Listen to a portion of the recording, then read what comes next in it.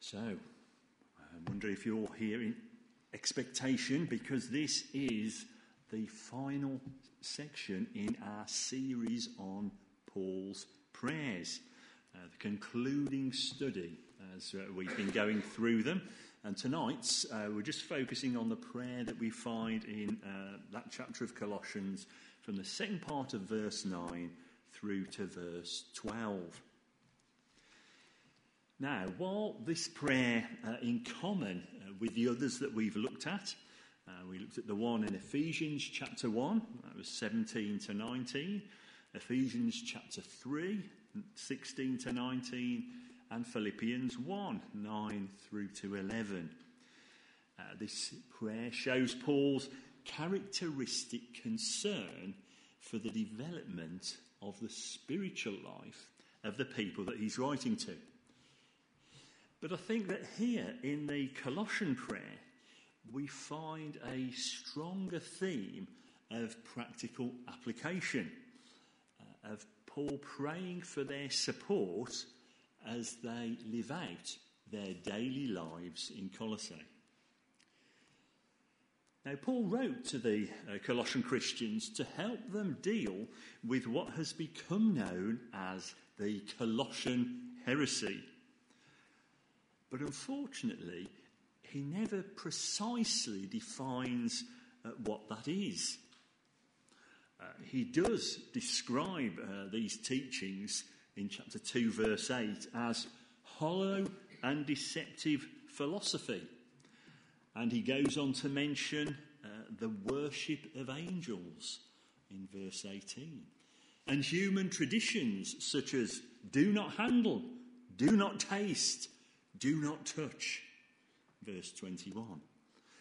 Things which will draw the Colossian Christians away from their devotion to Christ if they give in to them and start living in these ways. So Paul writes to encourage them and to remind them of the uniqueness and the supremacy of Jesus' saving work, such that they might know there is nothing worth following outside of him. Paul knows that the best way he can help them is to bear them up before the Lord in prayer. And so that's what he does. In fact, the first thing that he tells the Colossians, once he's given his greeting at the start of the letter, is that since he heard of their faith in Christ, he is always praying for them. That's in verses 3 and 4. And giving thanks to God, to the God and Father of our Lord Jesus Christ, for them. Just to mention at this point, if you're using a version other than the New King James tonight, you might find that the always is attached to the giving thanks rather than to the praying. Now, the reason for that is because it's grammatically permissible to translate it either way, and some versions go for one and some versions go to the other. The majority go with the New King James Version and put the always attached to the praying. But it's interesting to note that this continuity, always praying, this continuity of Paul's prayers for these believers is also picked up in verse 9, where he says that since hearing about them, he and Timothy do not cease to pray for them.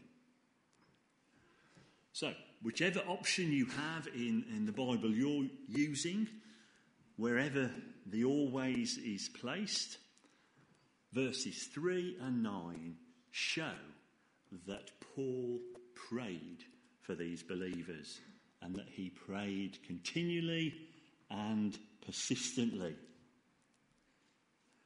And as we read these verses about prayer, Paul teaches us 3 really excellent lessons. Number 1, not surprisingly, that we should pray. We should pray for people. That almost goes without saying for us tonight, doesn't it? Because we're here at a Bible study and prayer meeting.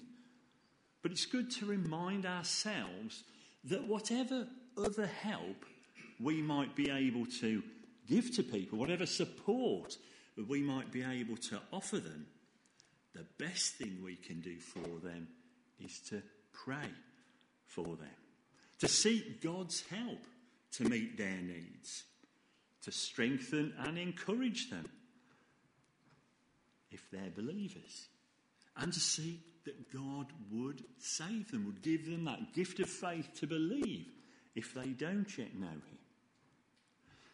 And also to bless any practical help that we are able to give, that it might be as effective as possible.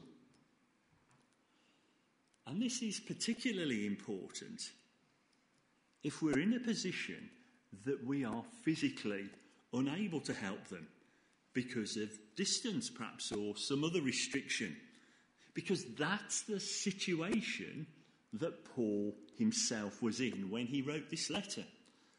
Because most of the evidence indicates that he was at that time going through the period of house arrest in Rome that we read of in Acts chapter 20. So he was physically incapable of going to minister to these folk, so he prayed for them. The second thing he teaches us is that we should continue to pray. We should continue to pray.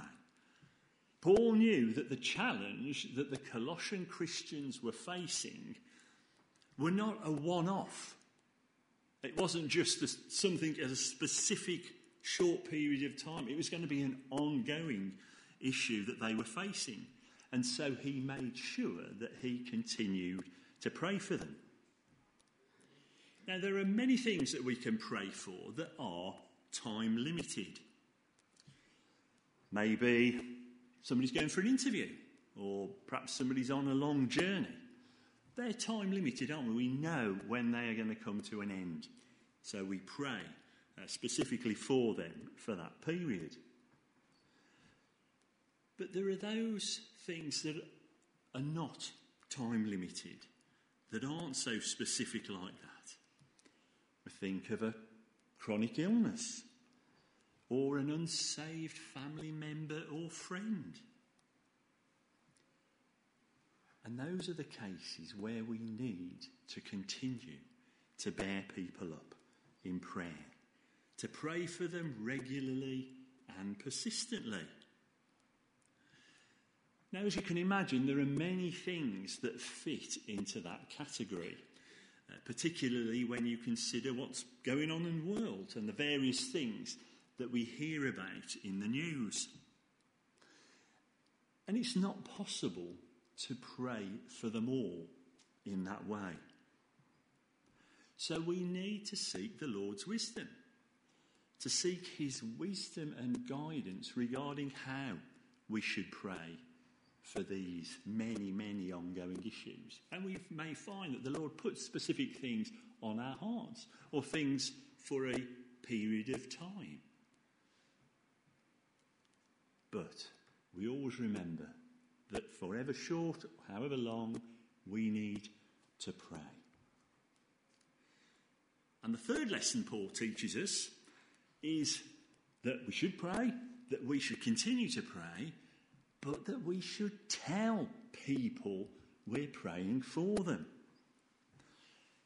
It's great to pray for people and for them to receive the help that the Lord brings as a result of the prayer.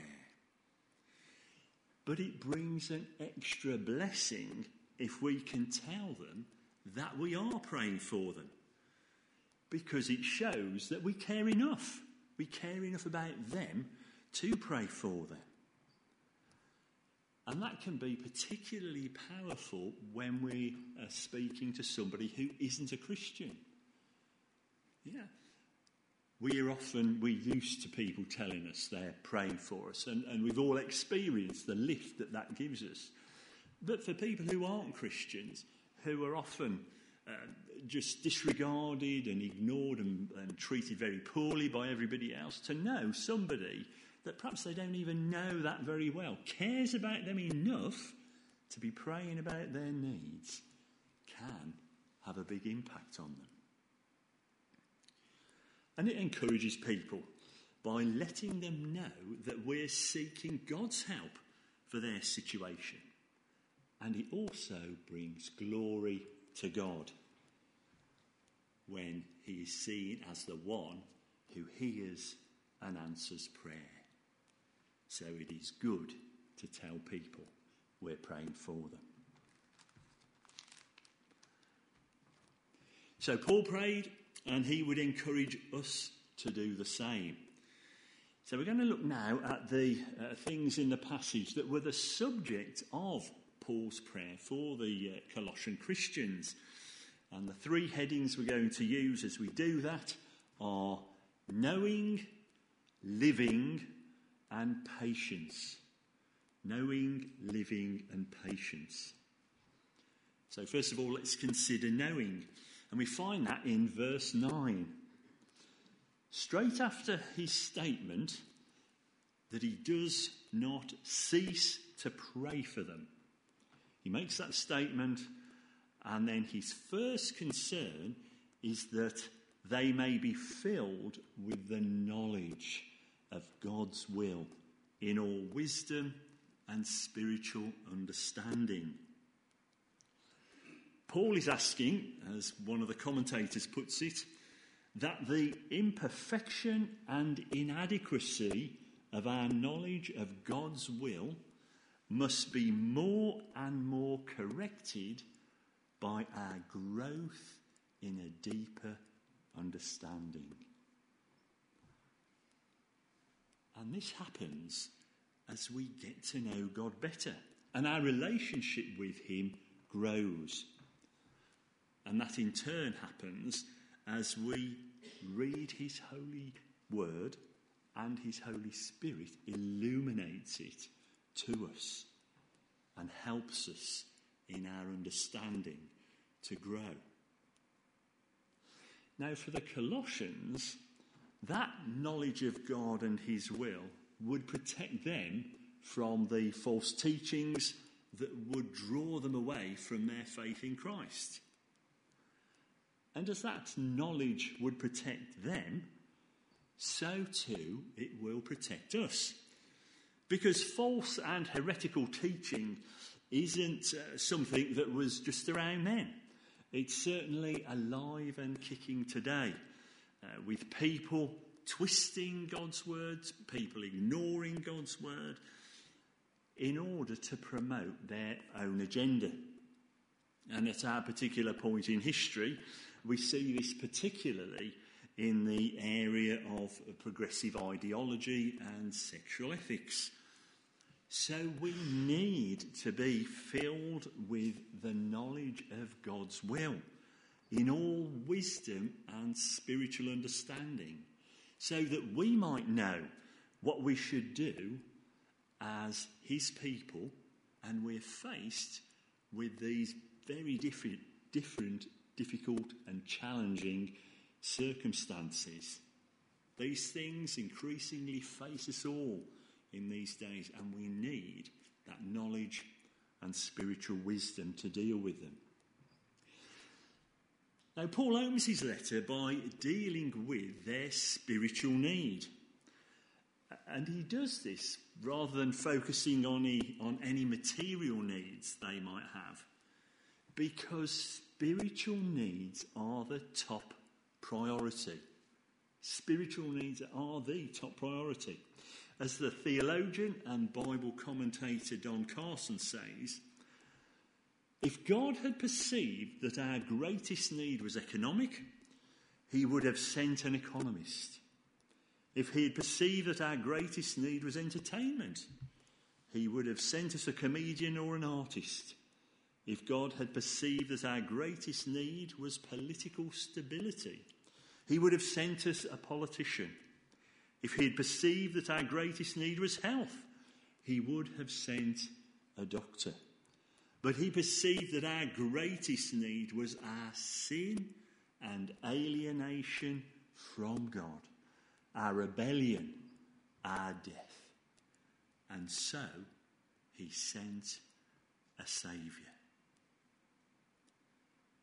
And verses 3 and 4 of this first chapter tell us that Paul had been praying for these believers since he heard of their faith in Christ Jesus. And in view of the supreme importance of that, of their faith, he opens his prayer by asking that they may be filled with the knowledge of God's will, which would then protect them, would protect that faith from those who would seek to draw them aside, as the Colossians would see how worthless anything else was compared to knowing Jesus. So now to our second point, living. Having dealt with the priority of knowing, Paul then goes on to show that things don't just stop there. They don't just stop there with the knowing, as if that was almost an end in itself, that we can know about God and that's it, job done. It's not that case, because he goes on to say in verse 10, that you may walk worthy of the Lord, fully pleasing him, being fruitful in every good work. So our knowledge of God isn't an end in itself. Our knowledge of God is that we might go on to live lives pleasing to him. The knowledge we have of God should transform our lives, our character, and affect the way in which we live. Salvation should always lead to transformation. And Paul taught that to the Corinthians. He said, therefore, if anyone is in Christ, he is a new creation. Old things have passed away. Behold, all things have become new. And it's interesting to note that the way Paul has ordered his prayers of knowing and living, it shows that we need to have the knowledge of God before we can live for God, that before we can live a life that is pleasing to him. As the author of Hebrews tells us, without faith it is impossible to please God. So we should never think that being kind and helpful, going to church, reading our Bible, good though those things are, we should never think that they make us a Christian. Because they don't. And they won't be pleasing to God until we come to know him. Until we come to know him for ourselves. And we do that when we turn to Jesus in repentance and faith and seek for the forgiveness from sin that only he can offer us, that only he can bring to us. And that as we accept that gift, our sin is forgiven and we come into relationship with God.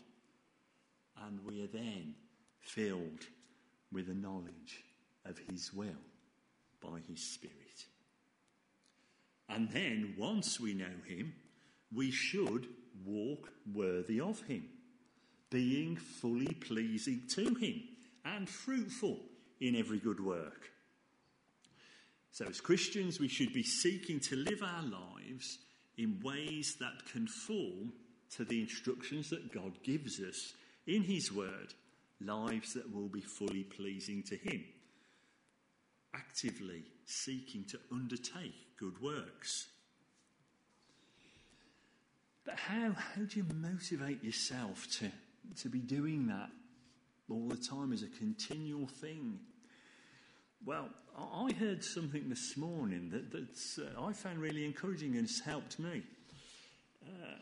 For those of you who don't go to coffee morning and think, well, it's just a bunch of folks sitting around having pancakes and a drink and a bit of a chat, let me tell you, we learn Latin. Okay, we had a Latin lesson this morning, and it was most enlightening and most challenging. Thank you, Richard. Richard, in his ministry to us this morning, mentioned the phrase that J.S. Bach would ascribe on some of his music, Soli Deo Gloria, glory to God alone. And he challenged us and said, does that affect the way we speak, what we do, what we watch, what we read? Could we write that, as it were, above all those things? Wow, what a challenge that is. When you sit and think about, what am I doing now? Could I write to the glory of God alone, alongside whatever it happens to be? So that's really challenged and encouraged me. And I think if I keep doing that, I certainly will be living a life that is pleasing to God, as we all will. But that's a wonderful thing to think of and challenge ourselves with. So, thank you, brother.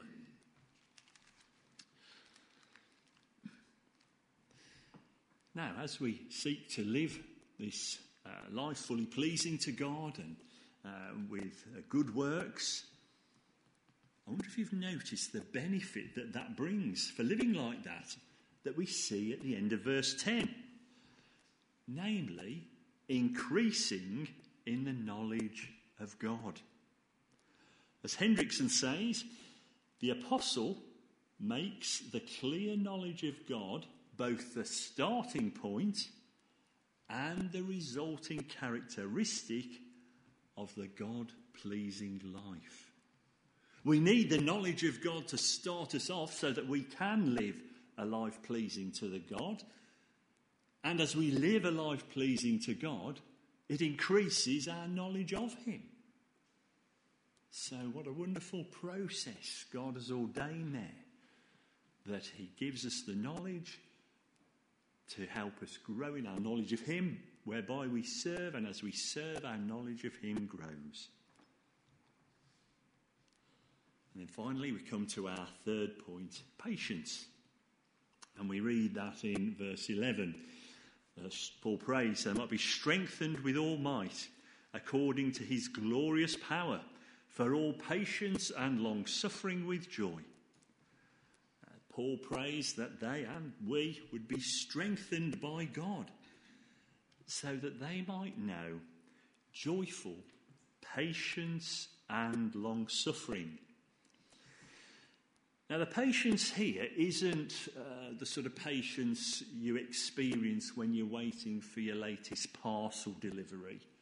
Okay, I know it's going to come, but I'm just hanging on for it. No. Rather, this patience is the quality that does not surrender to circumstances or succumb under trial. And the long-suffering that he mentions is that quality of self-restraint in the face of provocation.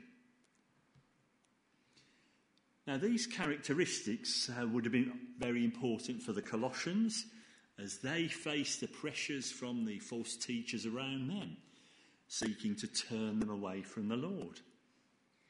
But they're also becoming increasingly important for us as we face growing pressures to compromise our beliefs and our Christian way of life. You may have seen the story in the news today about the Christian Scottish politician, Kate Forbes. She is one of the current SNP leadership candidates, and she has said that she would have voted against legislation on same-sex unions, and she wouldn't have backed the gender ID bill that has been promoted. Now, as a result of her stance and her comments on that, a number of her supporters have withdrawn their support.